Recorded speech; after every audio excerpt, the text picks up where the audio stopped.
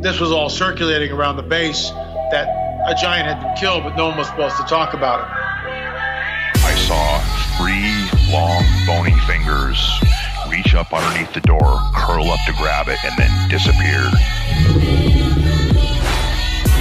When he came over to me, dude, he slithered over to me. And this giant comes out of the cave, and they're all frozen. And he starts running and firing at this giant. Well, the giant moves.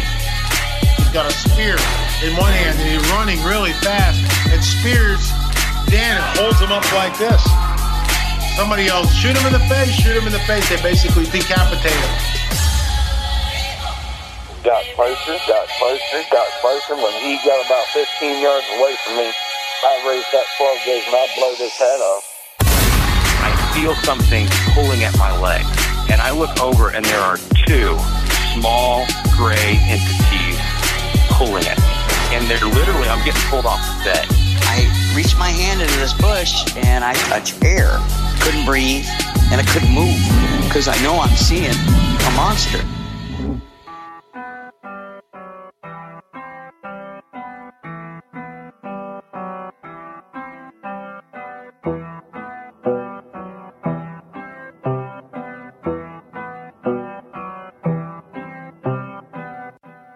Yep.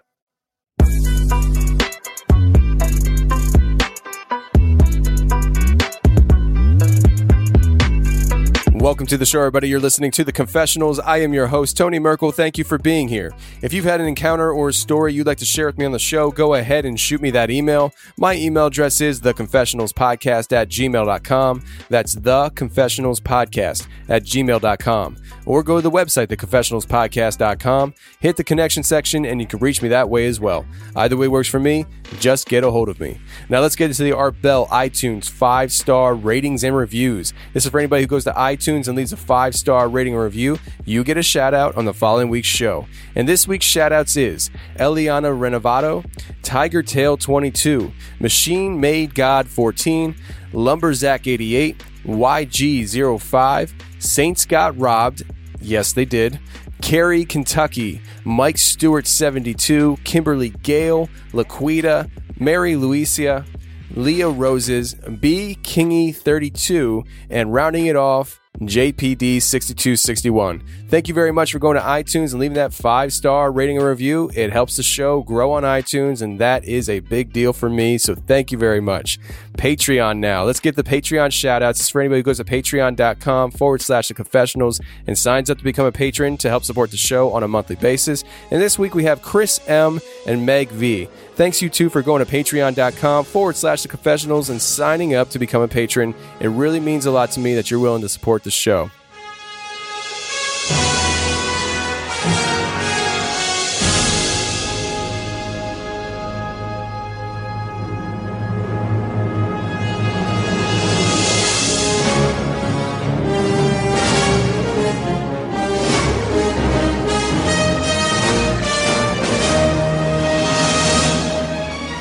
All right, so we got a jam-packed show for you today. We have Time Traveler talk. We have Dogman talk. We have Demonic Attack talk.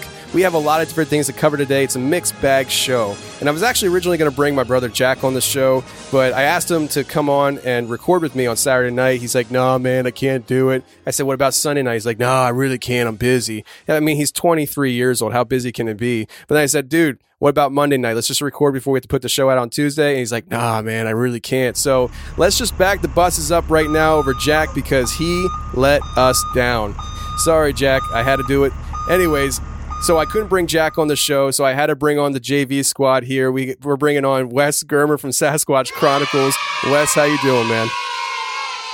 I'm doing good. A little harsh playing second fiddle to Jack. If I would have had that piece of information, I wouldn't have been sober for this. But no, I'm doing good, man. I'm doing good. Glad to second place. Yeah, fantastic. Man.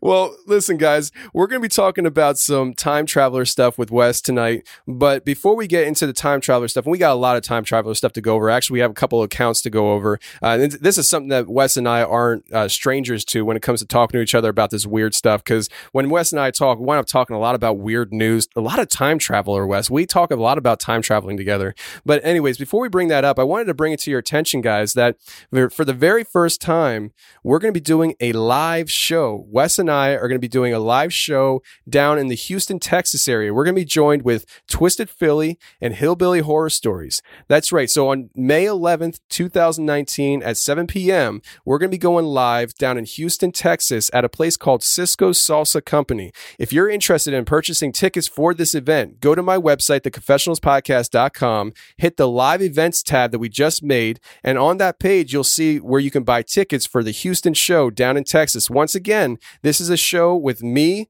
Sasquatch Chronicles, Twisted Philly, and Hillbilly Horror Stories. We're going to have a great time down there. It's going to be a great opportunity for you to come out, meet me, meet Wes. It's going to be a great time for everybody. So I highly recommend you come out and watch us do our shows live in person and get to shake our hands. Wes, are you excited about this? Yeah, I'm pretty excited about it. I like that it's a smaller event, smaller venue, and get a chance to meet the fans. And I'm going to be bringing Bob Gimlin out with me. So Bob and I will be doing the show live on stage and probably hang out with the audience afterwards.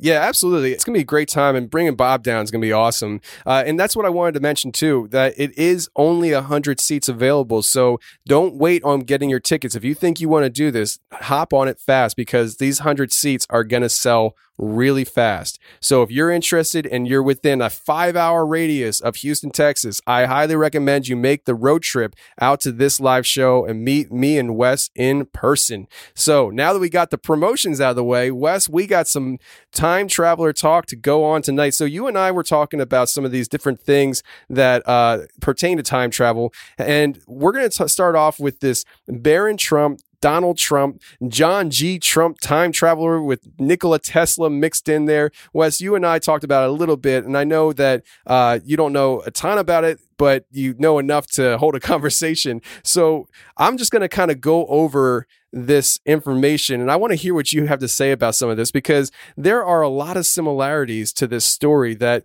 you know, when you first heard about it, because when I first heard about it, I was thinking, okay, yeah, whatever. It's one of those tweaker conspiracy theories that they were just bored one night and they decided to drum up something. But it turns out that a lot of this stuff is based off of facts.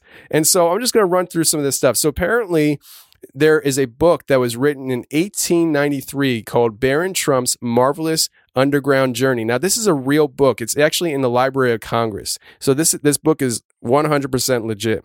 And in this book, Baron Trump in the book, it's called Baron Trump's Marvelous Underground Journey, and the name Baron is spelled Baron. Well, Donald Trump's son's name is Baron, and it's spelled Barron. So you're like, okay, it's a similarity there. And that's where I was like, okay, whatever, you know, like I'm not going to buy this. In fact, when I first saw this, I really didn't pay much attention to it till I had somebody post it on my page and I started looking at it. So when you start looking at this a little bit deeper, you actually look at the picture. Now there's a picture on this book's page of the sketch of the little boy Baron Trump, and Baron Trump in the book is a striking resemblance to the president's son, Baron Trump. And I actually put the comparison photo on the website for people to check out. So you have this little kid, his name is Baron Trump in the book, and he lives in, guess what? Trump Castle, which is a obvious resemblance to Trump Tower, which Donald Trump owns in New York City. And speaking of Donald Trump, in the book, Baron Trump has a master mentor kind of guy. And guess what his name is? Don. So he has this mentor named Don. And apparently this book took place in Russia, and there's a similarity there. It might be pulling a little bit at straws, but, you know, Melania Trump is from Russia. So his mother, Melania, is a Russian. And so it's like that comparison right there. So there's these similarities with just the names and things like that in this book called Baron Trump's Marvelous Underground Journey. But the similarities don't end there. So this book was written by a guy named Ingersoll Lockwood. And Ingersoll Lockwood wrote a sequel to this book called The Last President. He wrote that sequel in 1896. So these books were written like 130 years ago. And in this book, The Last President, it's based off of this guy who is a wealthy businessman who runs for president. He's a wealthy let me say this. He's a wealthy businessman based out of New York City. He runs for president. He wasn't expected to win, but he wins anyways. When he wins in a shocking win, there's upset, there's riots, there's protests. It sounds a lot like the 2016 elections, if you ask me. So you have this whole similarity here. So Donald Trump has his Trump Towers on Fifth Avenue in New York City, right? Well, in the book, this wealthy businessman lived on Fifth Avenue in New York City. And we're going to come back to the whole Fifth Avenue angle because it actually ties into a story you're going to be talking about here in a few minutes, Wes. But the similarities, I think, at this point are kind of like, okay, it's kind of getting a little weird, a little spooky, but it gets a little bit deeper because when this person in the book wins the election to be president, he starts picking his cabinet members. And for his Secretary of Agriculture, he picks a guy named LaFay Pence. And so we know that the Vice President of the United States is Mike Pence. And in the book, he picks a Secretary of Agriculture named LaFay Pence. And so at this point, Wes, let me ask you, before I go any further, is this just a crackpot conspiracy theory? Is there any kind of similarities here that am I just pulling at something, or is this something that you're saying that's interesting? No, I think it's definitely interesting. I mean, there's it reminds me of well, I guess this is a bad example, but like The Simpsons. Have you ever looked at the predictions of The Simpsons? Yeah, it's spooky. And someone sent it to me, and I was like, "Ah, come on!" And then I started watching, and I was like, "Holy crap! Holy crap! Holy crap!" And then I was like, Matt Groening, the guy that created The Simpsons, time traveler. I mean, there's some weird things that he comes up with. So it is interesting. Could be a coincidence with the book. I don't know. I'm not sure. Yeah. So let me just give you a little bit more information here because it gets a little bit deeper here. Now, Nikola Tesla, famous inventor, very smart man. And at one point, apparently he claimed to have built a time machine. And upon his death, the government comes in underneath the name of I guess this department was called the Office of Alien Property. If you look it up on Google, there's actually a Wikipedia page. I guess it's a real department. But they seized all his notes and his inventions, and they started going through things and trying to make sense of what, this guy's mind was made of, And a lot of the stuff they couldn't really figure out. And so they had to bring in an outside engineer, somebody who wasn't working for the government, but really knew his stuff. And they wanted to have this guy come in, check out the notes, check out the machines, and see if he could make sense of anything. Well, that guy, the outside engineer, his name is John G. Trump. It was Donald Trump's uncle. So Donald Trump's uncle is this outside engineer that gets brought in to check out Nikola Tesla's inventions and all his notes. And his conclusion is that he didn't find anything that was suspicious or something that the military could use. It was just like, oh, yeah, this is interesting stuff. And so, yeah, I mean, at that point, it's like, okay, we're talking about one of the smartest guys who ever lived. And he's just like, yeah, it was all nothing. Yeah. Nothing to see here. Go ahead and put that time machine in my trunk and kill a hooker in the back, and we're out of here, fellas. Exactly. I mean, nothing of interest. Nikola Tesla, he's just a normal guy. There's nothing around here laying around that could be of use to humanity. Yeah, exactly. I mean, it's just like, come on, really? So apparently, John G. Trump didn't find anything. And the theory is that he did find something. He found Nikola Tesla's either his notes on how to build his time machine or the actual time machine, and that he took those notes or the machine, built it for himself, and used it. And so from there, people have been drawing comparisons to the John Titor character from the early 2000s. Now, we just did a little bit of a segment on that last week's show where my wife, she wrote a blog, and David Halevi from the Jew and Gentile podcast, he narrated it. And a lot of people seem to like that. And I just found it interesting that they brought up John Titor for this conspiracy theory, and they're just suggesting that maybe either John Trump or Donald Trump or Barron Trump, maybe, or maybe all three of them are John Teeter. And John Teeter was actually talking in the early 2000s, predicting the future of what was going to happen. Because if you remember the John Teeter story, he talks about, I think it was in 2004, he was talking about all the civil unrest that's going to come. He essentially described the 2016 elections, and he described the aftermath of it. And it was a very eerie similarity from what he described to what happened in 2016, but it wasn't 2004 like he said it was going to happen. But he also said in his timeline that when you do time travel, the timeline varies a little bit. Like I think he said 2.5% or something like that. So would that account for the difference in years? I don't know. But there are people who say that maybe this John Teeter character is actually a Trump, either coming forward and trying to save humanity or maybe ruin humanity. It depends on if you hate Trump or love Trump, right? So, and I don't care either way. But I found that whole thing very interesting, this whole thing that popped up on the internet this past week. And now apparently it was actually originally put up in 2017, but it really didn't gain traction. And all of a sudden it's gaining traction. And when you look at this, though, it's very interesting. Whether it's factual or not, I don't care. I mean, as far as like the idea of him being a time traveler, obviously the book's real and things like that. There's a lot of factual things within the story. Is it coincidence? I don't know, but I do find it interesting. Yeah, it's hard to say. I think, like I was telling you before, I think everyone's interested in time travel. I think it's a part of our humanity that we have an interest in time travel. I mean, let's face it, we're all dying. Some dying quicker than others, but we're all dying. And the one thing that we haven't been able to really control is time. And I remember there was this one thing when I first started looking into some of these time traveler claims. And to be honest with you, I think 90% of them, 99% of them are nonsense. But there was a guy, I read his whole story, watched the whole thing on him. And he was, his dad was actually a part of the CIA. And he was a part of this secret program. And this guy's telling this whole story about time travel and how you don't really control where you go. You just kind of end up in moments in time. And he went through his whole explanation on it. And when you come down to it, science and physics, time travel is actually possible. But he's telling this story about time traveling and being a part of the secret program. And then he goes, I approve. So then he pulls out this photo, and the photo, I was shocked because, these guys never have proof. There was a photo that was taken back at Gettysburg, and there's a bunch of people waiting for the president to come up, and the guy was snapping pictures. And it's an actual picture. You can go look it up in the archives. It's not like he just came up with it. And there's just one guy in the photo he looks like he doesn't belong. He's not dressed right. He looks out of place.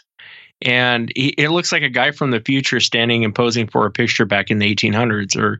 And it's just this weird picture. But he goes, "That's me."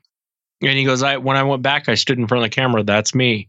And everyone's like, come on. So they pulled up pictures of this guy when he was about the same age. It's the same guy. I mean, literally, you could line these pictures up. It's the same freaking guy. I know pictures doesn't prove anything, but what I'm saying is he's got this impressive military career. He has this impressive government career. And why would he? So he came up with the time traveling story wrapped around some picture he found in the archives that kind of looked like him. Seems bizarre. That almost seems more odd than he actually traveled through time. You know what I mean? Yeah. But when you start looking into some of these cases, there's a lot to some of these things, man, where you walk away and go, I don't know what to think about that. Yeah, and that's the thing. I mean, like when I talk about time travel to anybody, I always tell them, like, if time travel is possible, then it always has been possible. It's like once you get into the timeline of the original existence, whatever that is, right? And somebody discovers time travel and they start utilizing it. At that point, time travel has always existed and it always has been used because that person going in and out of time, it's like, it's really trippy when you start thinking about it. And I found it really interesting where in the original story that I just shared about the Trumps and all that stuff, you had the guy in the book who was a wealthy businessman who had lived on Fifth Avenue, and Trump Tower is on Fifth Avenue, both in New York City. Now, the story that you brought to my attention not too long ago about Rudolph Fentz, his story all starts on Fifth Avenue in New York City. What is it about Fifth Avenue? Is there like some kind of time portal on Fifth Avenue? Should we go up to Fifth Avenue and check it out right now? I don't know, but it's freaking me out. It's bizarre, man. I mean, that Rudolph Fentz story is very bizarre, and there's a lot to his story. And the more you dig into Rudolph Fentz, the more you start realizing there's something. I mean, this is just weird. You know, at face value, well, here's a Rudolph Fentz story. If you want me to go into it, go for it. Everyone's probably like, "What's this guy talking about?" The Rudolph Fentz story in 1951, New York City. This guy appears out of nowhere, and he's dressed like he's from the 1800s, and he looks way out of place. Witnesses at the time that saw this guy said he just showed up. He came up out of nowhere, and he was dressed funny. He was acting strange. He was terrified of the lights of the city and the cars going by and the noise. It was almost like putting a wild animal in downtown New York. That's how this guy acted. He was just terrified. Well, he runs out into traffic and gets hit by a taxi cab, and it kills him. So they take Rudolph Fentz to the morgue, and they're trying to figure out, okay, who is this guy? Why is he dressed funny? And they found a token for a beer on Fifth Avenue to a bar that didn't exist anymore. They found a receipt on him from a place where he had his horse carriage cleaned on Fifth Avenue that doesn't exist anymore. And they also found a bunch of cash on him. And so he just shows up, and no one really knows who this guy is. They don't know where he came from. Bizarre story. Went all over the newspapers, and no one knew anything about this guy. No one could figure out who this guy was. Well, a couple years later, a detective picked up the story and started looking into it. And when he started looking into it, his main reason for looking into it was to debunk the whole thing. Say some guy at the newspaper came up with this cockamamie story. So he starts investigating it. Come to find out, he found Rudolph Fentz Jr., according to this guy's son, not far from New York City. So he goes to pay him a visit. And he gets there, and Rudolph Fentz Jr. had passed away. He had died, and it was his widow that was there. So the detective goes in, starts talking to the widow, and it's like, tell me about your husband, and, you know, all the normal pleasantries to get to where he wants to go with this conversation. And then he asks him, well, tell me about Rudolph Fentz Jr.'s father. What about his father? And she said, yeah, he disappeared in the 1800s. He left that. And when Rudolph Fentz Jr. had passed away, he was like 70. And she goes, yeah, the senior had left the house middle of the night, and he was going out for a stroll, and he never came back. And the whole family assumed he had been murdered. And they said, well, how old was he when he left? She goes, I don't know, 29, 30 years old.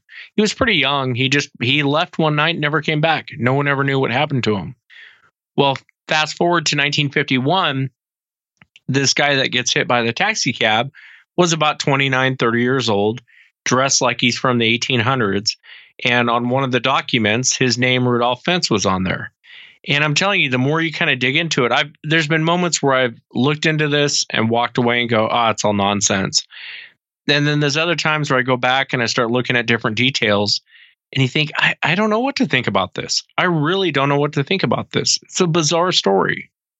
So, I mean, did he walk out in the forest? There was like light, and he walked into light, and all of a sudden he was in New York City in 1951. Did some guy at the newspaper dream this up? There's a lot of weird details that don't quite add up to someone just dreaming the story up. So it's fascinating. Like I said, I think as humanity, I think all of us are interested in time travel. I really do.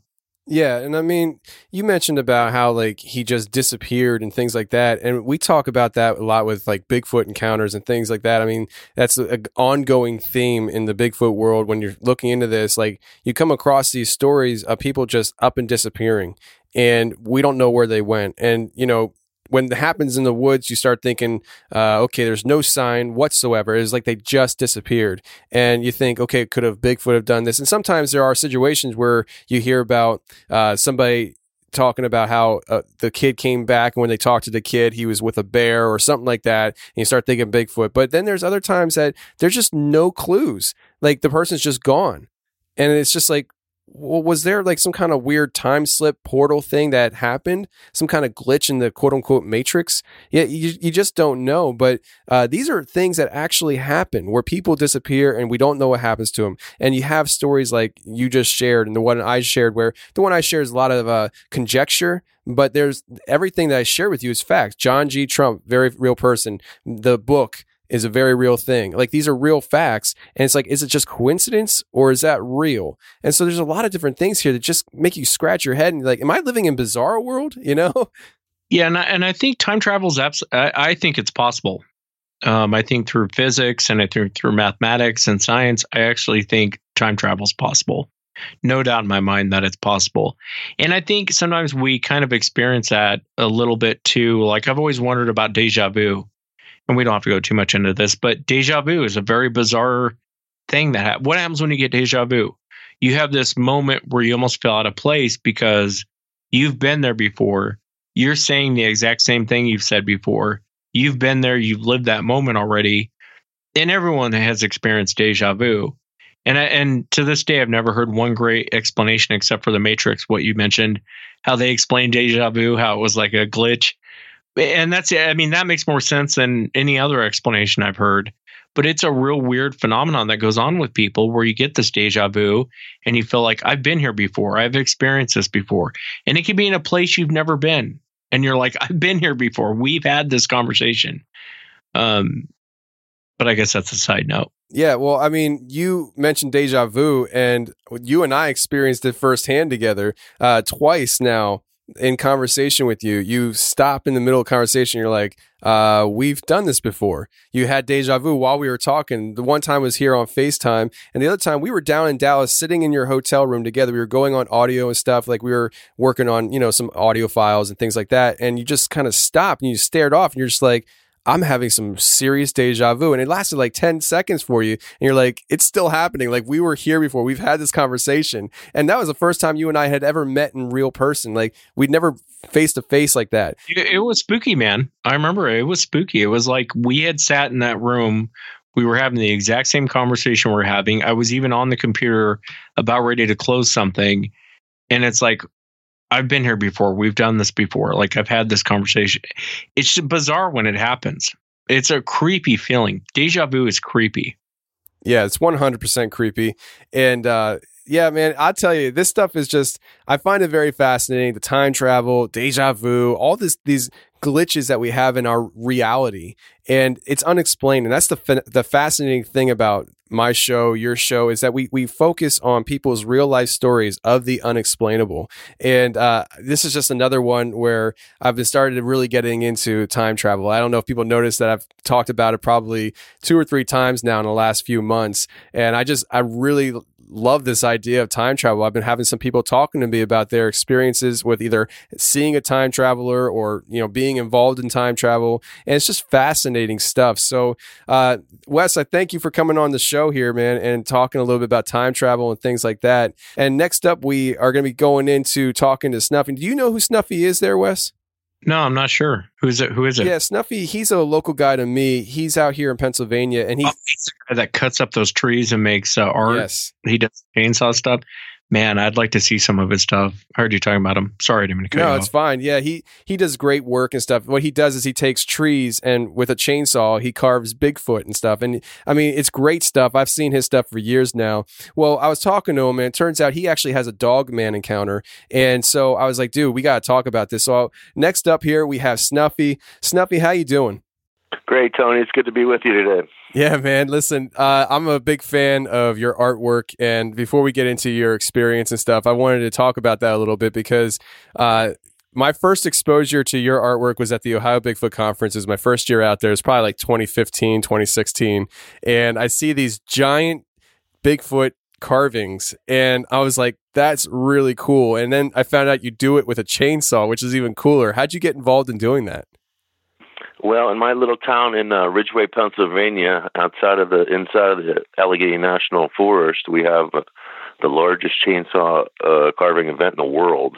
And it's been going on this is going to be the 20th year, and I've been carving for about 12 years or 11 years. And I just, started hanging out with these people. They were artists and musicians, and I was playing guitar back in those days, and just started hanging out. And next thing you know, I'm a chainsaw carver making Sasquatches for a living.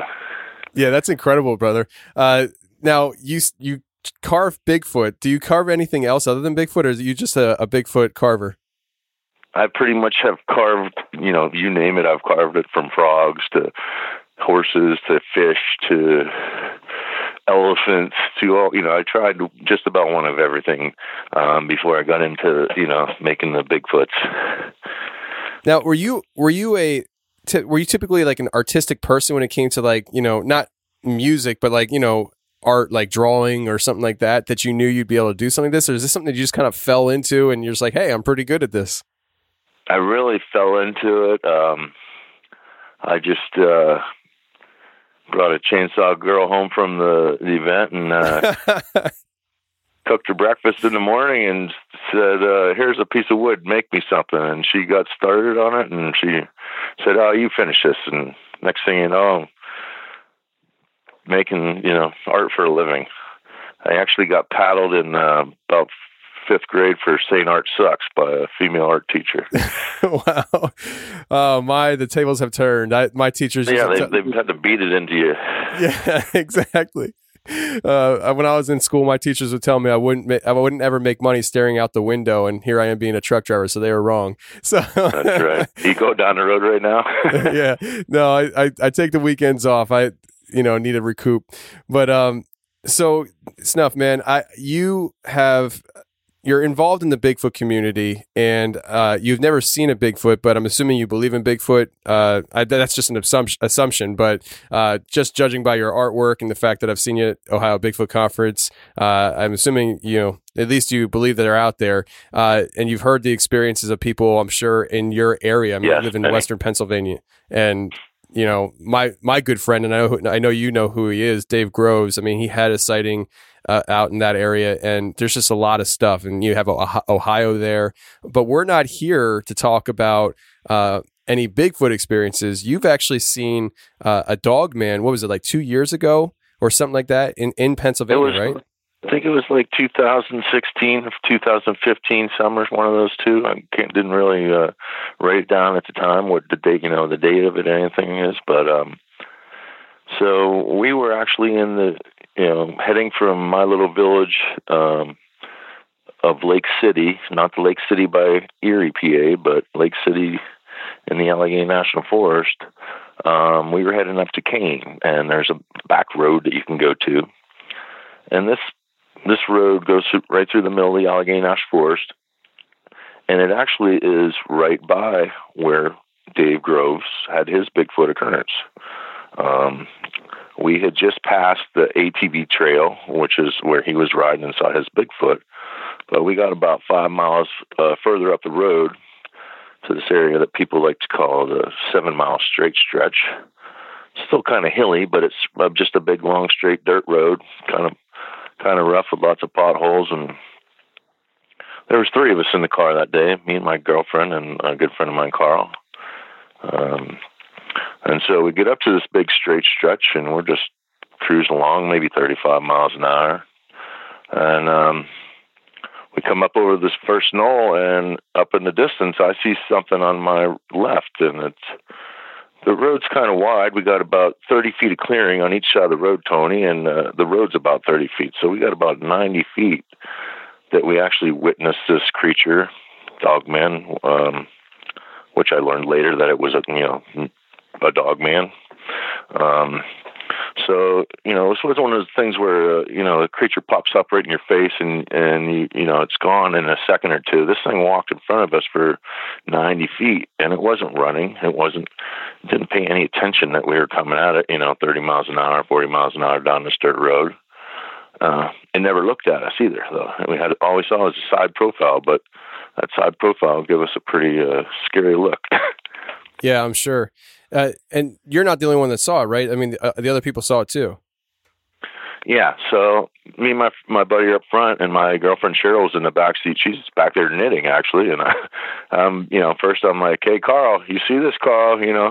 Right away, both of them have the smartphones and these great cameras, but nobody, we were just like so blown away by this thing we were seeing that nobody even thought to get a camera out or anything. So this thing's just like, it had this weird gait. It was just so bizarre the way it walked, and like each foot was in the air touching the ground, and just one foot would touch the ground at a time, and it was just really a bizarre gait. And like I said, it wasn't running or anything; it just walked right in front of us. And we're still pretty far away. I don't know how, like if we started at say 1,000 meters and got up to 200 meters or whatever, but by the time we got up close, we could see it pretty good. This thing looked like, maybe the size of a Great Dane in height. What really threw us off and, made us really wonder what the hell we saw was that it had this really long tail that came up and curled. And, if it was just, no tail, we could have think it was a mangy bear or something like that. But it also had this very elongated snout that just, looked like it would just rip your throat right off and go eat some more throats, because that's all it ate. It was a scary looking creature, Tony. Wow. So did this just look like a dog standing upright, or because sometimes people talk about, Dogman maybe having like more of a human type body, like the muscular body and hands instead of, paws. Did you get any good detail as far as that goes? I mean, was this just like This was definitely not like a man-like creature, in my opinion. It was a more of a dog-like thing. Some other pictures that we did see on the internet that we were trying to figure out what the hell we saw was the old, chupacabra type thing. And so they had different, smaller ones, bigger ones. This thing was very muscular, had a big chest, very long legs. And like I said, that snout was just really scary looking, really long, mouth and snout on that thing. It was like a dark brown or a brindle. It didn't look like it had really long fur. I wouldn't, we weren't close enough to say that it had super short hair, but you could tell that it didn't have super long hair. And that tail, the tail wasn't like fluffy like a big wolf's tail or anything. It was skinnier. It didn't have a lot of fur on the tail that we could see, but it just had that distinctive came up and curled at the end. It was really weird. Yeah, and the fact that it really didn't pay you much mind, I mean, do you think that it was focused on something, or do you think that maybe it just didn't give a crap that you were there and just did its own thing? To me, it seemed like it just didn't give a shit. And when you're buzzing down a gravel road at 40 miles an hour, it makes a lot of noise. And, we're coming straight at it. And so, I mean, like I said, it did not turn. And, we're just staring straight ahead because that's the way we're going. And we're not, we don't have to look to side at all. And so I could see, he just did not turn one look at us at all. Wow. I find it interesting because when I first started doing the Bigfoot stuff back in like 2015 here in Pennsylvania, I started hearing about this Dogman and how there's been more and more increasing sightings in Pennsylvania of this thing.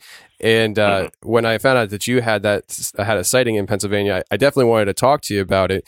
I just find it fascinating. And the fact that you said that it wasn't very far from where Dave Groves had his sighting, I find interesting as well. I mean, the fact that these things are in very similar areas and stuff, people theorize about how, maybe they have, turf beefs and stuff like that. I find it very fascinating, man.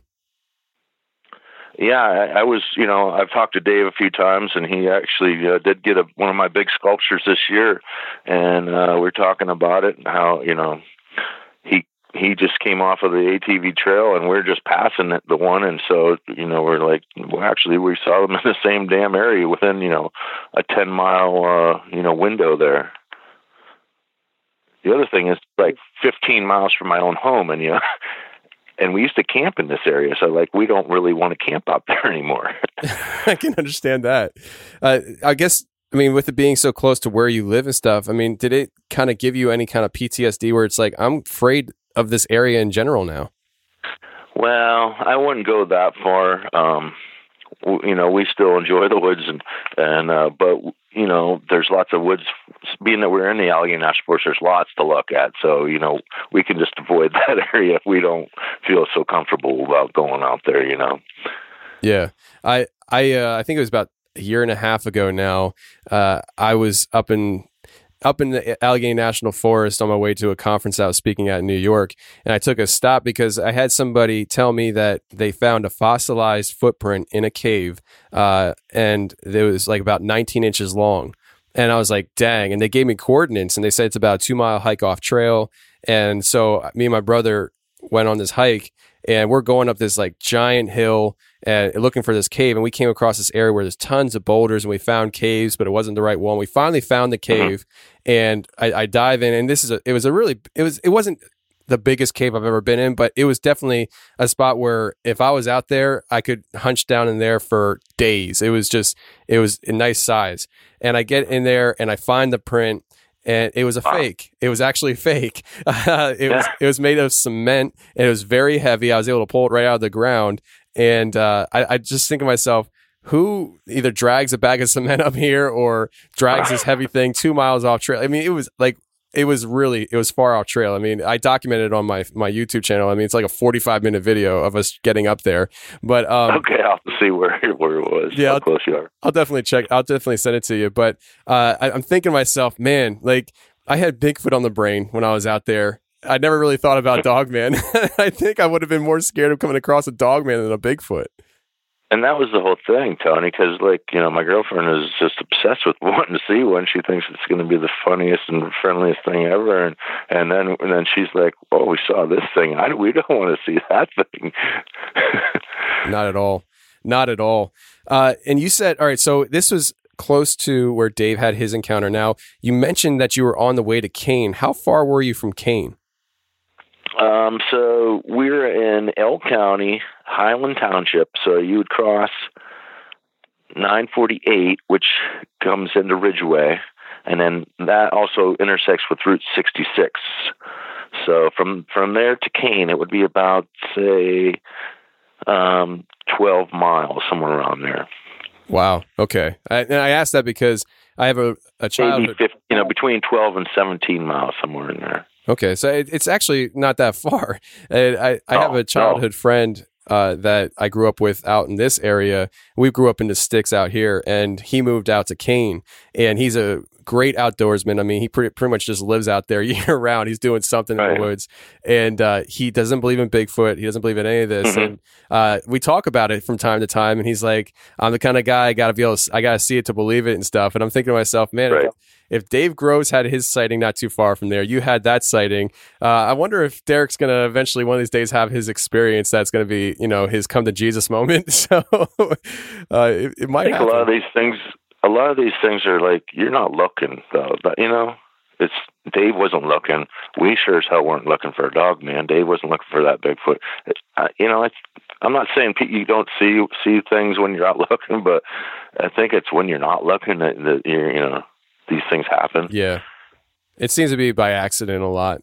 And, he's my friend and all, but sometimes cause he's not out there looking, that's for sure. He's just out there, hunting and fishing and all that stuff. And, sometimes I really do wish he would see something just so that, I have a friend from my childhood that I can talk to about it and stuff. Right. But, cause I've never seen anything. I've never seen Dogman. I've never seen Bigfoot. I'm really fascinated by it all.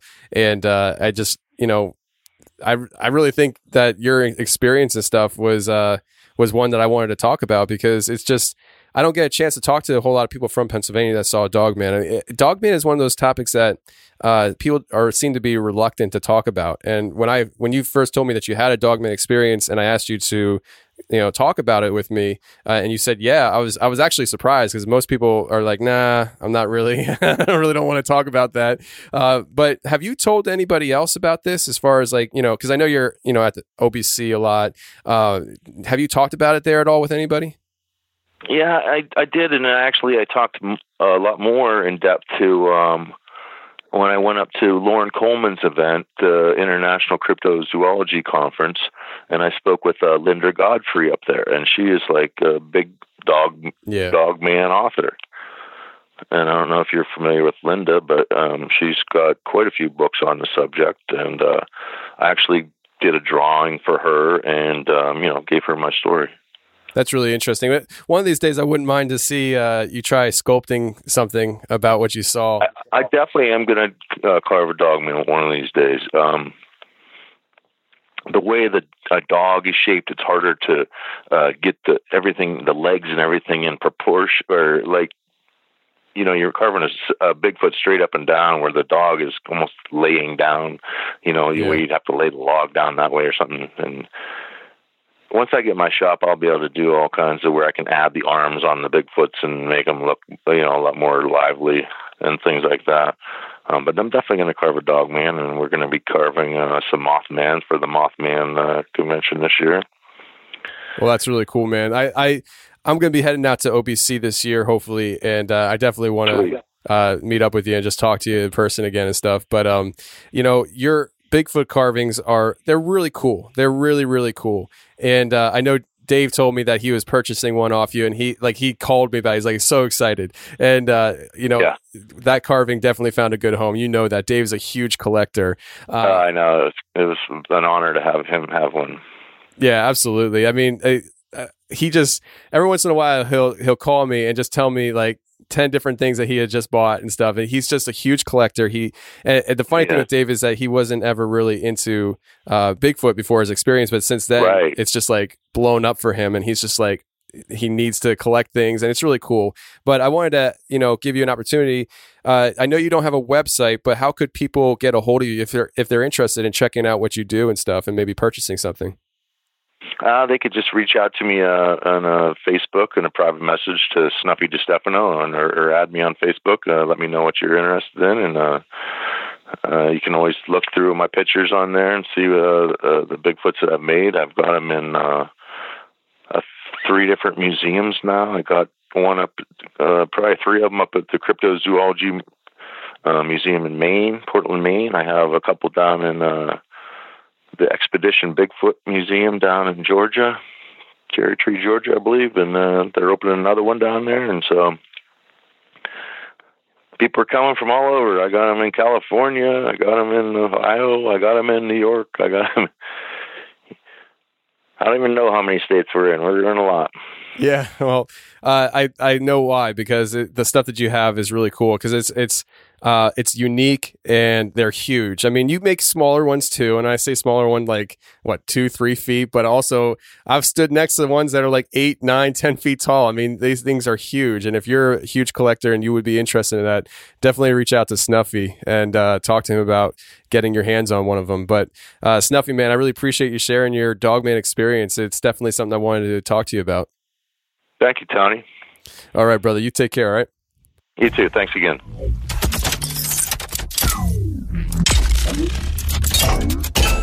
All right, well, I want to thank Snuffy again for coming on the show. I really do appreciate Snuffy. Next up, we have Carl coming on the show, and Carl is going to talk to us about his experience of spiritual enlightenment that led to demonic attacks where he was being choked by demons, things like that. You don't want to miss this interview, so let's get into it right now.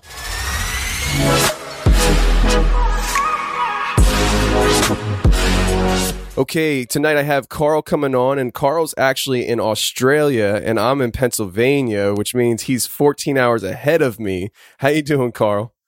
Yeah, good, Tony. How are you? I'm doing well, man. Always arranging, out of country interviews can be tricky with time zones, and so right now it's 8:30 in the morning my time, and what is it, 10:30 at night your time? No, 9:30 actually. 9:30. Okay, gotcha. Yeah, I'm on the West Coast, so we're 3 hours behind Sydney. So it's a big country, so there's different time zones everywhere in Australia. So yeah. But it's a Saturday, so we stay up till late on a Saturday night. So I'm looking forward to this. That's for sure. Awesome, man. Yeah, I'm looking forward to it as well. Now, we got your email, I don't know, I think it was last year sometime around Christmas time, and you had some just real brief things you wanted to share in the email, but the more we started talking, here before the interview, the more details there are that are coming out.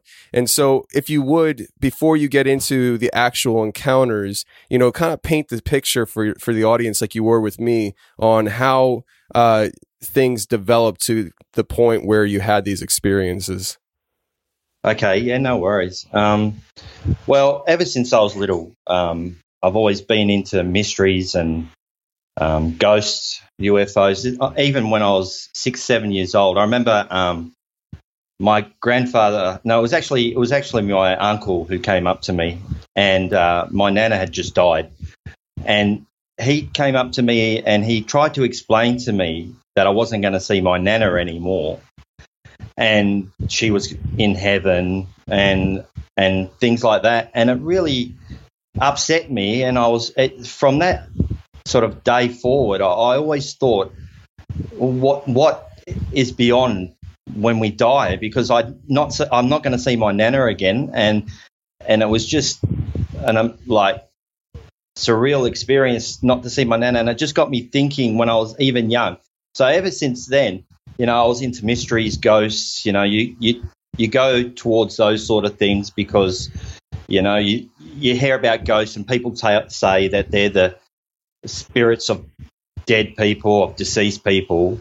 And so I started resonating with all the books out there to do with ghosts and things like that, mysteries. And my mum would buy me books to do with mysteries, and you know, I'd read them from back to front, and I'd like the pictures, you know, and because you're young, you love the pictures. Sure. And yeah, and it was something that took my interest. But as time went on, I sort of, you know, you get into being a teenager, and these things sort of drop off a little bit. Like you said, you get interested in girls and sports and other things. And then I started traveling, but I was still always interested in those sort of things. If I had a book, it was always a book to read, say on a plane or in a train or something like that. It was always to do with some sort of mystery, UFOs or things like that. And so this went on, and I met my partner and my wife now that probably around 28. And, you know, we've been together since then. I'm 47 now. But everything started to take shape for me when I hit 39. You know, just before I hit 39, I was listening to podcasts, and I had my own podcast going about mysteries. No one listened to it. It was just a small little podcast. But around 37, 38, I started listening to a chap named L.A. Marzulli, and he was on Coast to Coast. And over here in Australia, no one knows what Coast to Coast is. But I started to listen to it, and that was the show I started listening to. And I used to enjoy it when he was on. And he started to talk about aliens as demons. And it really, you know, I thought, well, nah, that can't be right. Because I used to, like I said to you before, I used to go to a motel and see the Bible, and I used to just think it was a book of words. So there was a cabinet there, the Bible was there, I'd open it up, I'd quickly skim through it. There was no interest for me whatsoever in it, none.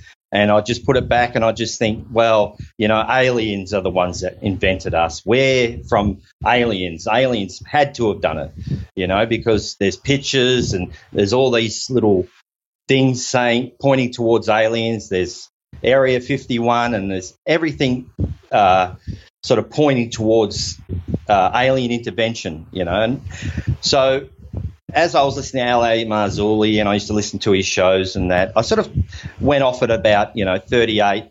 And when I hit 39, just before this experience happened to me, I was sort of into money.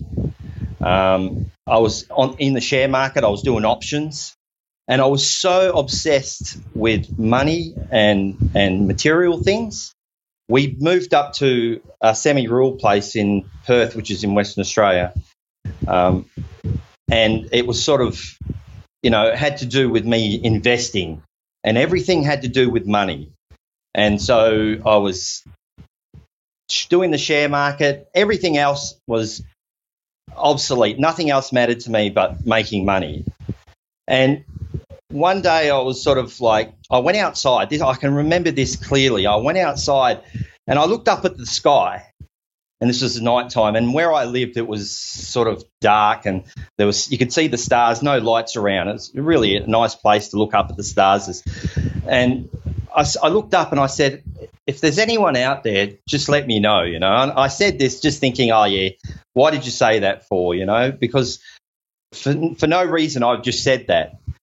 And I don't know, it was like probably about a week later. I wouldn't call it, I don't know, you've heard of Paul out of the Bible. Yeah. I wouldn't call it a Paul experience as in bolt of lightning, Jesus coming down and, sort of straight away he knew who Jesus was. It sort of happened to me over a week. I started to get this feeling within inside of me that I was there was something more, and it was pointing towards Jesus and God. And I'm not ashamed to say it.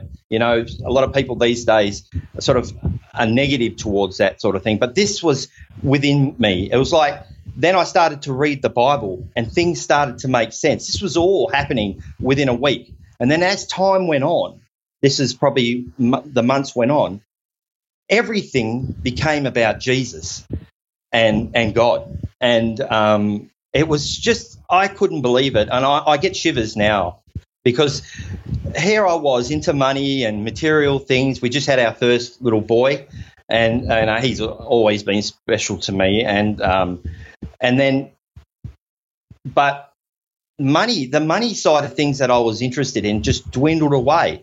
And suddenly it was just Jesus, the Bible, everything, history, everything I could get my hands on. I used to listen to like songs that had sort of like the Jesus songs, and it used to get me so welled up, and like I was almost in tears. And I used to think, how can I love someone that I've never seen? And that's Jesus, And it was just amazing. I was sort of it was the Holy Spirit, obviously, coming within inside of me and sharing him with me. And I was just so overwhelmed. Everything was about Jesus. And when you first become a Christian, you sort of become sort of annoying to everyone. Yeah. And if it happens like what happened to me, I was suddenly, everything's about Jesus, and I would go up to everyone at work, and I would say, and I had that real sort of infant sort of knowledge of God. And I would go up to people at work and say, God is real, he loves you, and things like that. And people would look at me like I had two heads. And I was going up and they would sort of say they didn't want nothing to do with me at all. And, I started to go to church. And I noticed in church as well, this was the church down the road from me, that I was so on fire. And I would sit there and listen to the sermon, and then the sermon would be finished, and then people would get up and start talking amongst each other. And they would talk about lawn mowing and what they're doing for the rest of the day. All I wanted to talk about was Jesus and God. And I had this really huge feeling to talk about it. And I got so disappointed that no one was talking with me about it, because everyone was too interested in everything else. And I just wanted to talk. So I just kept on with people and kept on. But the experience I had after that was sort of, it made me think that there is an evil side out there. And it gave me sort of, what would you say? It gave me the knowledge to know now that there is a dark side. And I tell you, it was one of the most harrowing experiences I've ever had in my life, and the most harrowing experience. But I've had 3 of them. They all happened within the year after I found Jesus, or he found me, So I was the first time this was the actual event that happened was, I can't remember exactly what I was doing beforehand, but we were over in where we were living in the semi-rural place, and I've taken off to my bedroom, and I've gone to lay on my bed. It was probably about 7:30 at night. I'd had a hard day at work, and I'm tired, and I'm just laying on my bed, and I'm looking up at the ceiling, and I'm just thinking, I can't remember what I was thinking, but it would have been about God and Jesus. I know that for a fact because that's all I was thinking about at the time. And then suddenly I sort of froze, and I had this feeling that there was something next to me. So I've gone to look left, and there's this black figure, faceless figure, standing there. And it was almost as high as the ceiling, and it was on my left. And suddenly it just grabbed me around the neck and started choking me. And I couldn't move. It was something I've done martial arts and I've messed with a lot of strong blokes before, but whatever grabbed me around the neck, I'd call it a shadow man, was strangling me, and I could not release myself. It was like my whole spirit and my body had just gone dead and still, and I couldn't do it. All I could do was move my eyes. And I could feel his hands. They were cold, and they were like strangling me, and I was and I couldn't say anything. I couldn't do anything. All I could do was just look at him with my eyes. They were moving towards him, and I could see him. And I know in myself, I knew he was angry. He was pissed. He was angry as anything because he had no facial features. He had just tall, black figure, big. But just in myself, I knew he was angry. Obviously, he was strangling me. But just when I could see him, you could just see there was hate and anger. I couldn't see it like any facial features, but just know it was resonating off him. And he was strangling me. And then suddenly, and I'm thinking, I'm going to die here. I'm going to die. He was more and more putting his hands around my neck, and it was sort of tightening and tightening. And these hands, I tell you, they were like a death grip. I'd never felt anything like this, and I don't think I ever will. And suddenly, inside of me, I had a thought in my mind, and it didn't come out of me verbally, but it came in like a telepathy. And something said to me, tell him that you've got Jesus. You've got Jesus. So suddenly I just gone, I'm sort of like that, and in my telepathy sort of way, I've gone, I'm not scared of you.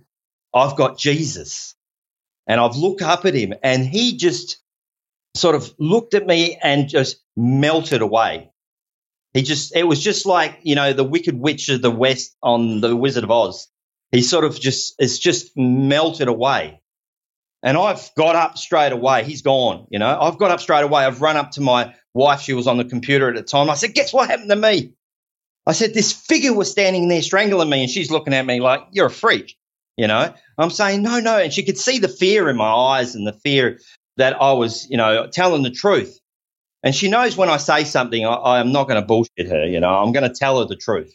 Right. And she really didn't ask many questions. And this stunned me, and it made me think that, and I can't really think of, at the time I'm thinking, I know why he's here, because everything's about God in my life, and I could just feel it with him as well. And I've got the Holy Spirit within inside of me, and he hates that. And I was into UFOs, and like you said before, when we were talking before, L.A. Marzulli alerted, like saying that he said that UFOs are demons. And I was into that, but I never thought they were demons. I just thought they were our creators. This was before I had the experience with Jesus and that. And, so the way I think that he hated the fact that obviously the Holy Spirit or I'd gone towards God, and also the fact that I dropped that thinkings of that the aliens were our creators. I just felt it inside of me that that's a reason why I've lost the way he would have thought, or this demon would have thought, was that he's lost someone that he had. And now I've gone on to the good side, and even though I was sort of ignorant of the actual the evil side. I thought that was the good side. The aliens were our creators and that. But then with Jesus and what was inside of me and what I felt, I knew that aliens were demons. And this experience happened to me. It was. I haven't had that sort of physical experience where I've seen the actual entity since then, but I've had others which were just as bad, but in a different way. But that was a visual, and it was something that really shocked me, and it just confirmed to me that more confirmed that my faith in God is really it's all I need to get away these evil entities, these demons, and things like that. Because when I said that about Jesus, it just melted. It melted. It was like the hands went off me and it melted, just melted away, and it released its grip and it was gone. And that really did stun me, but it also confirmed to me that we're human beings, or people in general, up against it. There is an evil side trying to fight against God and Jesus, and I know God controls everything and He controls, but I'm not sure whether or not God was to test my faith. But the way that it came into me, that Jesus, what I said about I'm not scared of you, I've got Jesus, it wasn't from me. It was like it was put into me to say it, like a telepathy. I just said it, and it was just like it was put into me. I didn't think it. It was just came into me, and then it was said like in my head, and He melted. So it was really quite weird, and it sort of confirmed to me exactly we have an evil side. And then I've been looking online and see that people had the same experiences, and they have, but I haven't heard of anyone actually seen physically being strangled like I was, and I reckon if I didn't have Jesus and I didn't have that in my head, I would have been dead by now, because the way this thing was crushing my neck, it would have been over for me, and so I'm glad I got Jesus, and I'm glad that I've got, that knowledge, because it would have been over for me. But I don't think He would have attacked me anyway, because, I was probably on His side before all this happened. So yeah, that was the first experience, So this shadow figure that you experienced choking you, was it very much physical? It's hard to explain, It's like, I don't know. It was physical. Looking at it, I could see him. He was next to me. I moved my eyes. I couldn't move my body, but I could move my eyes, and I could nothing. It was like I'd been into a straitjacket and in shock. And people will say, "Oh, that's just that sleep paralysis and stuff." No, this was not sleep paralysis. This was something physical, more physical, and I could visually see the figure. And in myself, I could feel he was angry as hell. And then when he put his hands around me, it was a weird feeling. It was like he was strangling me, not sort of like my flesh, but my insides, and I was not breathing. It was like his hands were around me, but it was more my spirit or something within inside of me he was crushing. And, wow. I didn't have any marks on my neck. I had none of that. Nothing happened like that. It was like the thing that was inside me, my spirit or whatever, the more I read the Bible, I'm not sure that it was the Holy Spirit within me or whatever, but this thing was killing me. And I don't know what it was killing. And as I came to know in the experience I had in the next two experiences, which were very similar to each other, down the track, it's, these things can get hold of you, and they can, I don't know if it's a testing from God. They say God doesn't test you, in these, but I know He did Solomon and things like that. So, and Job, and Job and things like that. But the next two experiences were completely different experiences. They were unique, and it really did, confirm to me that these evil entities can take your body over and make you feel like you're nothing. You're no one. They can make you feel like, So when you say that, was it a physical? It was physical, but it was not physical. I was not breathing. I was getting crushed. I could see him, but it was not like his hands were around my neck as in my flesh. It was more my spirit, but it was still giving me the same effect of me not being able to breathe and me feel like I'm dying. So it was a real weird experience, and it was just something. Yeah, it was just something that. And then when I communicated to him, it was like a telepathy thing. It was like it was in my head, and as soon as my eyes went towards him, and I said that in my telepathy way, he melted away, and I got straight up and I ran out to my wife, and that was it. And like I say, no facial features, and I've heard. Like I've read online about these shadow people. There's a guy with a hat. I had nothing like that. This thing was huge. It was all black, and there was no distinguishing features. It was just black. But you could tell in myself, I could tell he was pissed and angry. And this was before he just lurched on me in my neck. But he had me in like some sort of trance bang. I don't know what was going on, but lucky I had that, because I tell you what, that saved me when I said that. It was amazing how he just melted away, and it just confirmed to me all these people that say use Jesus. If you have Jesus, use him as your way of letting these evil spirits going away. That just confirmed to me, because I listened to L.A. Marzulli. There was another guy that I used to listen to who had all these people stand up and had been abducted by aliens, and they used Jesus as some sort of reference and saying Jesus is with me, and they all melted away. They went away. And I used to think, that's crap. This was before I got saved or whatever. And it just confirmed to me these people are telling the truth, because it exactly happened to me. And it just made me listen to these people a little bit more and sort of know what they're talking about. So, yeah, it was one of those experiences that I don't want to go through again, but it just confirmed to me that, we're up against it, so, yeah. What happened next? Like, I mean, you had two more experiences. Two similar ones. Yeah, these were harrowing for me.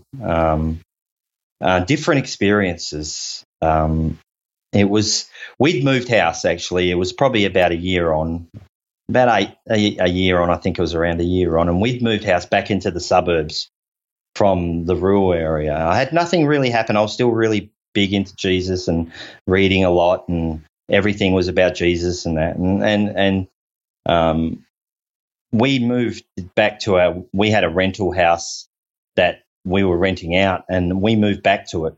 And I was suddenly, I had a business proposition to me over in India to do with indoor sports. And so I flew over there, and we set up a business deal to do with an indoor sports arena in Hyderabad. And so I flew back over home after I'd set up the first bit of deal.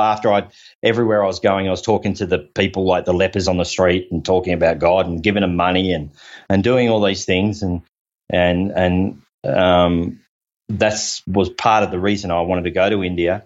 But when I came home, I was scheduled to go again within a day or two, and I was really looking forward to it. And I was listening to different things about different podcasts, everyone's different take on Jesus and whatever else. I just used to love to listen to it. And one day, this was a weird experience. It was like something just come out of me, and it was just like all the goodness was drained out of me. And it was one of these, I'd never felt like this before. It was like the Holy Spirit had left me, right? And not just left me, but left me in a worse state than I was before he was there. It was like, and then these demons had taken over my body. I looked at my daughter. This happened in a day. right? I looked at my daughter and I looked at my son, and I had this feeling like demons were in my body, and I didn't have any good feelings whatsoever. I looked at my daughter and I looked at my son, and I had hate for them after having love for them. And I could feel these presences within my body. It was like my blood had just turned to coal and black, and I wanted to commit suicide. This come on to me. This is not a depression thing. I don't have depression. I was so happy that I said to my wife, I said, listen, there's something that's come into me that's made me feel so like I want to kill myself. And I'm looking at Georgia and Luke, my son and daughter, like they're nothing to me, like I hate them. And I'm looking at you like I hate you, right? And I'd lay on my bed. This was with all in a day. This happened over 2 days, actually. This is the first time. And I rang up India and I said, I'm not coming. And my partner over in India, he said to me, what are you talking about? I said, and he was a Muslim, so I used to talk to him about Jesus and stuff. And he said, the Holy Spirit has left me and I feel like I've got ice and coal going through my, and it was really upsetting. I looked at my kids like they were dead to me and I wanted to commit suicide. I went to work that day and I was just depressed and people were going, what's wrong with you? And I look at the guy and I say to the guy next to me, I said, I think I'm going to kill myself. And I could feel inside of me these like I was not the person I was, it just left me and something had come into me. And so I went home after work and the same thing. And it was coming the next day and I went to sleep. I didn't go to sleep all day. I was so tired. All night. I stayed up all night just looking up at the ceiling thinking I should kill myself now or thinking that I should go and kill my kids. That's the thoughts I was having. And I'd never had these thoughts ever in my life. Like I said, my family and my kids are the most special thing to me in my whole life. And I always love, always. But that's the feelings I was having. And I could feel something within inside of me that was taking me over and giving me these feelings. And I didn't know how to get out of it. I got up in the morning and I didn't go to work that day. And I rang up India again. I said, I'm confirming I'm not coming. And I didn't know how to get out of this. It was just like it was demon presence. It was like 8 or 9 demons or something had come into my body and they were messing with me, and I didn't have that loving feeling of Jesus anymore. I couldn't feel like that. And I don't know what I could do. So what happened was that I was sitting there praying and praying to God, what's going on? I was crying. I was laying there and I was crying my eyes out. My wife was looking at me like, who is this freak? He's 1 minute he's happy, the next minute he's sad and he's crying his eyes out. And I was swearing at her, get out of my room and all this stuff, and I was really praying to God, what have you done to me? What have you done to me? Why have you done this? Why do I feel like this? And like I said, something within inside of me, right? Again, another voice or a telepathy thing said to me, start listening, listening to Christian music, start talking and being happy about Jesus, right? So I went online and I was still in that really terrible, disgusting feeling. And I put on Christian music and there was this particular song that came on. And I sat there crying my eyes out, looking at this song, crying. But as I was crying, I kept repeating the song. So I'd have it on YouTube and I would press repeat and I'd listen to it again, still crying my eyes out, still thinking I want to kill myself. But then as I was doing it more and more, it's like something started to lift, and these evil thoughts started to lift. And within probably about an hour of me listening to this song over and over again, it was like I was counteracting what was inside of me with joy and happiness to do with Jesus by singing and kept singing, and it just lifted. And suddenly I felt it lifted. I could feel myself back again.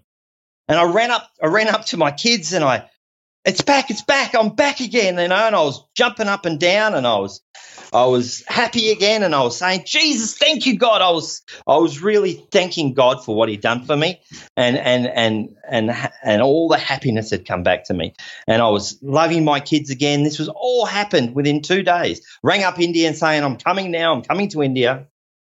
So that's exactly what happened to me, and suddenly, I was thanking God, and I was on my knees praying, thanking Him, and I rang my friend up in India and saying, I'm coming again, and I was all happy, and my wife's looking at me like, he's a freak. This guy, what's wrong with this guy? 1 minute he's like, but I explained to her what had happened to me. Like, I think that I've had demons take over my body. The Holy Spirit's moved out of my body, and it was worse. It's like all the goodness. I do feel even people who aren't Christians, we still have something within inside of us that keeps us in some sort of happiness, or some sort of spirit or within us that is God given. It was really a terrible experience, and I had that happen to me twice. The same experience happened to me. The first time was the worst time. The second time, exactly the same sort of experience happened to me, the same thing. And it wasn't any worse than the first time, but it happened to me again. And I don't know whether or not it was because I was listening to things that God doesn't approve of, or, Christian things. I'm not sure. I just don't know why. As a human being, you only know so much, and I can't read God's mind. But, as soon as I started to listen to that Christian music, which I don't listen to regularly, this is just all of a sudden I was told to do it, and I did it, and it just lifted everything.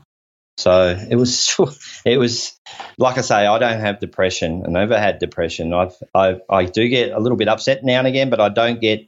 That was a different experience. That was like something that just taken over me.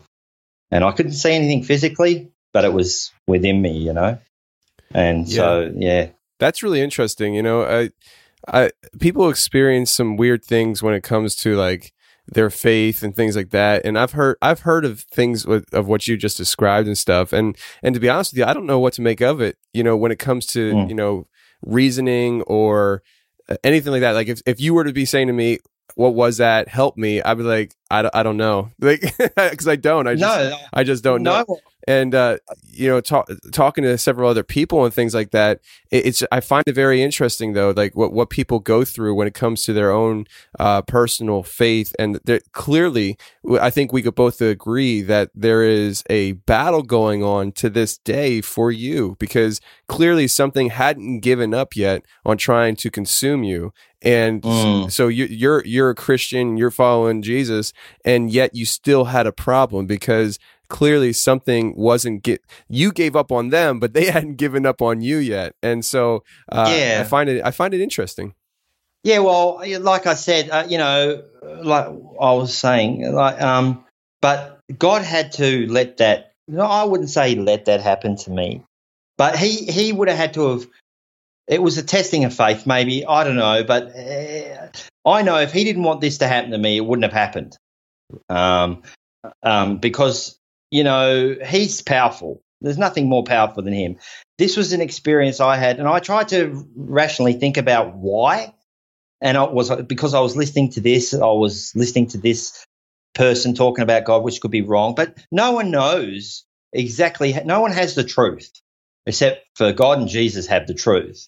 And so, I can't go and say to someone, oh, what you're listening to is wrong, because I don't know if it's right. I interpret what I think is right, but it's not my point to go and say to someone who's also a Christian, what you're listening to is wrong. There's some things that I believe that are very obvious, that people get wrong, but it's not because I feel like I'm some sort of, who do I think I am by telling these people that I'm sort of above them and I know everything, which I don't, so I don't know. But I do know that God, if He didn't want that to happen, it wouldn't have happened. Like I said, it happened twice.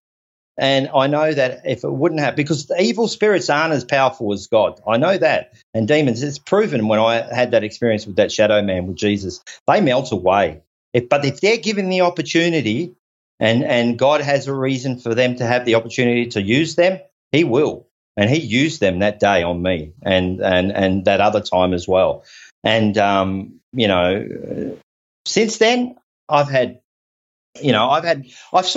since then I feel like I've sort of drifted a little bit in a way. I sort of drifted away to what I was, when you first get the Holy Spirit and you're very strong and that. But I miss that. I really miss that, the way I was.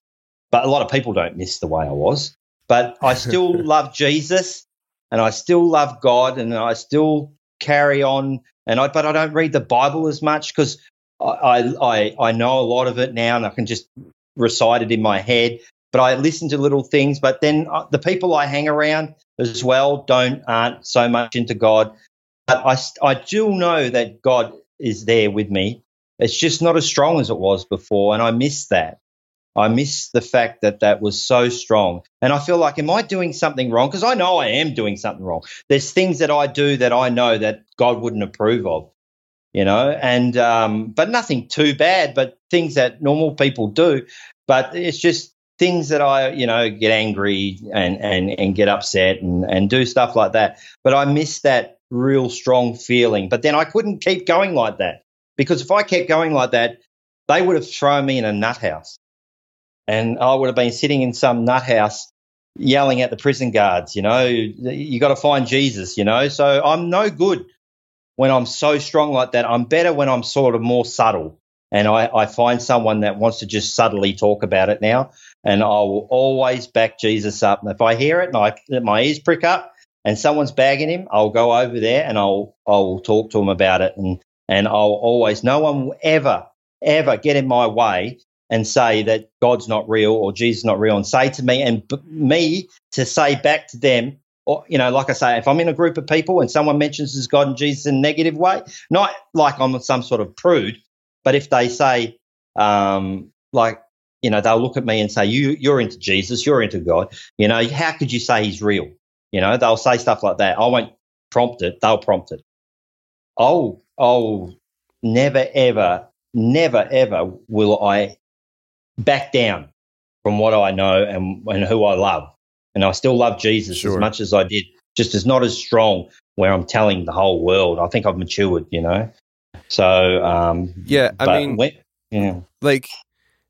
when it comes to that whole thing, like people have to understand that you go through ups and downs. There's going to be peaks and there's going to be valleys in your faith, with whatever it is. I don't care if you're Muslim, Christian, Hindu, whatever. You're going to have peaks and you're going to have valleys, and doesn't mean that you're not a Christian. It doesn't mean that you no longer believe in Jesus just because you're in a valley. I mean, the only qualifier for Christian to be a Christian it's labeled out in Romans 10. I think it's verse 9 or not, verse 10 or something. It's just, if you confess with your mouth that Jesus is Lord and believe in your heart that God raised him from the dead, you will be saved.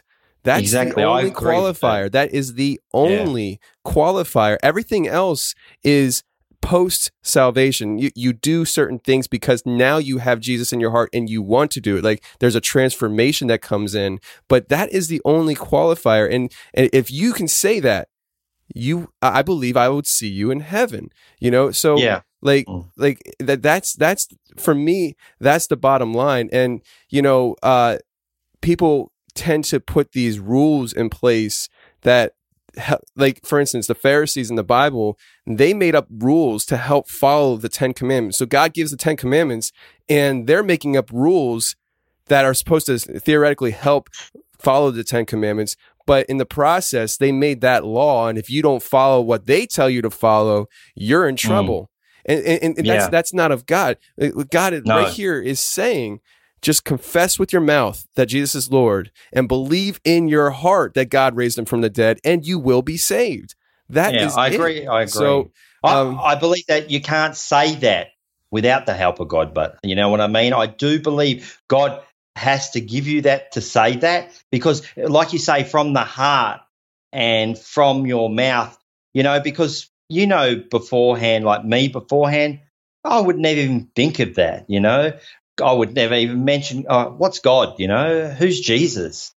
But like I say, he gave that to me in my heart, and I've said it, and I feel it in my heart and the way I say it. And that's how it's confirmed, because I think people just can't say that without feeling it. Well, Carl, I really appreciate you coming on and sharing some of this stuff with me. And just before we get out of here, I just want to ask you one more question about your first experience, because it kind of reminded me a little bit about a previous show. So I can't remember the number of the show, but I believe it was called Bedroom Visitations.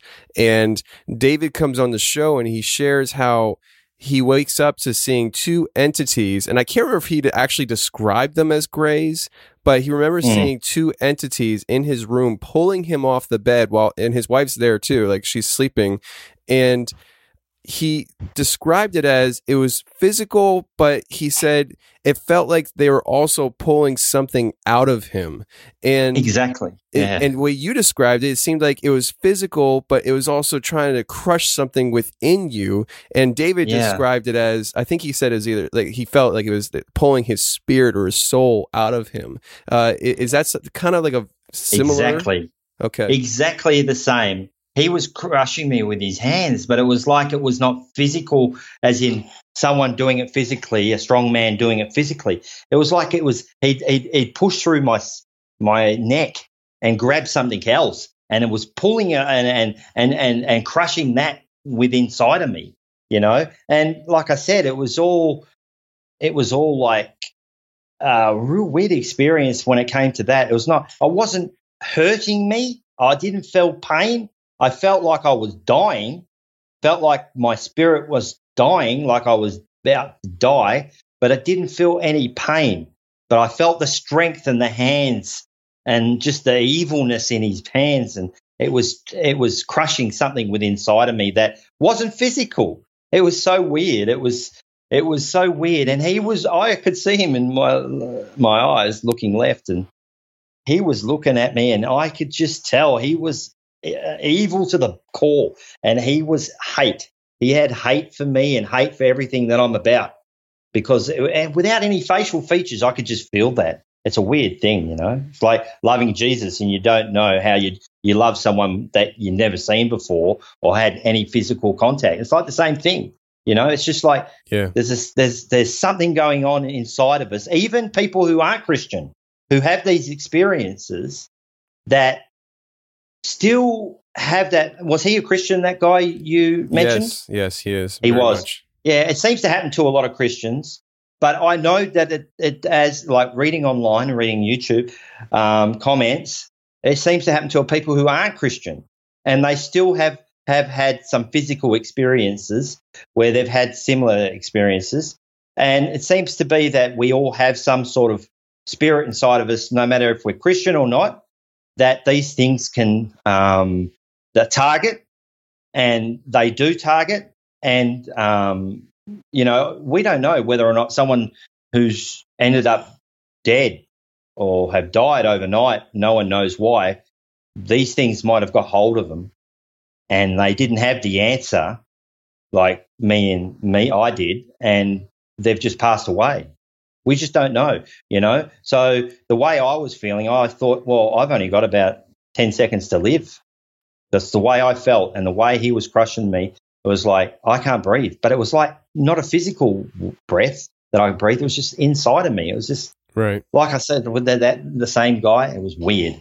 It was absolutely weird. And like I say, it was the most powerful thing. There's nothing I could have done within myself, but just those words melted him away. And, it's the same experience as that other guy. It's a weird feeling. It's physical, but it's not. Right. Everything feels physical, but it's not physical. Right. It's weird, like the telepathy thing. I didn't move my mouth, but my mind told him. And as the people I read online, they have the same. They don't verbally. A lot of people don't verbally say it. They just mentally think it, and these things melt away. So, what is that? What is that? It's a very common thing. And it's, We're probably going to get the answers one day when we're good and gone. But right now, it's a mysterious thing. And Carl, I just want to say thank you very much for coming on and sharing with us. So I really appreciate it. It's been my pleasure. It's been my pleasure. I'm glad to have someone to actually listen to me for once, instead of turning away and going, you're a freak, or, what sort of person are you? And looking at my wife and going, how can you be with this fella? But, she knows what I'm like. So, we've been through a lot. So, sure. And I'm really happy to have been on here. And thanks very much for everything. No Absolutely, worries. Man. No problem. You take care, okay? Okay, mate. No worries.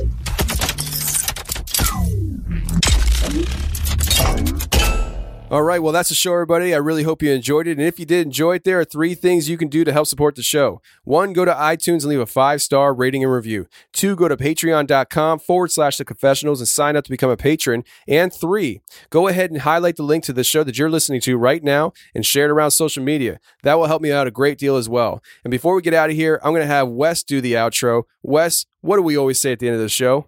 The truth will set you free, but at first it'll piss you off. Don't forget to listen to SasquatchChronicles.com. Go to Oopsie.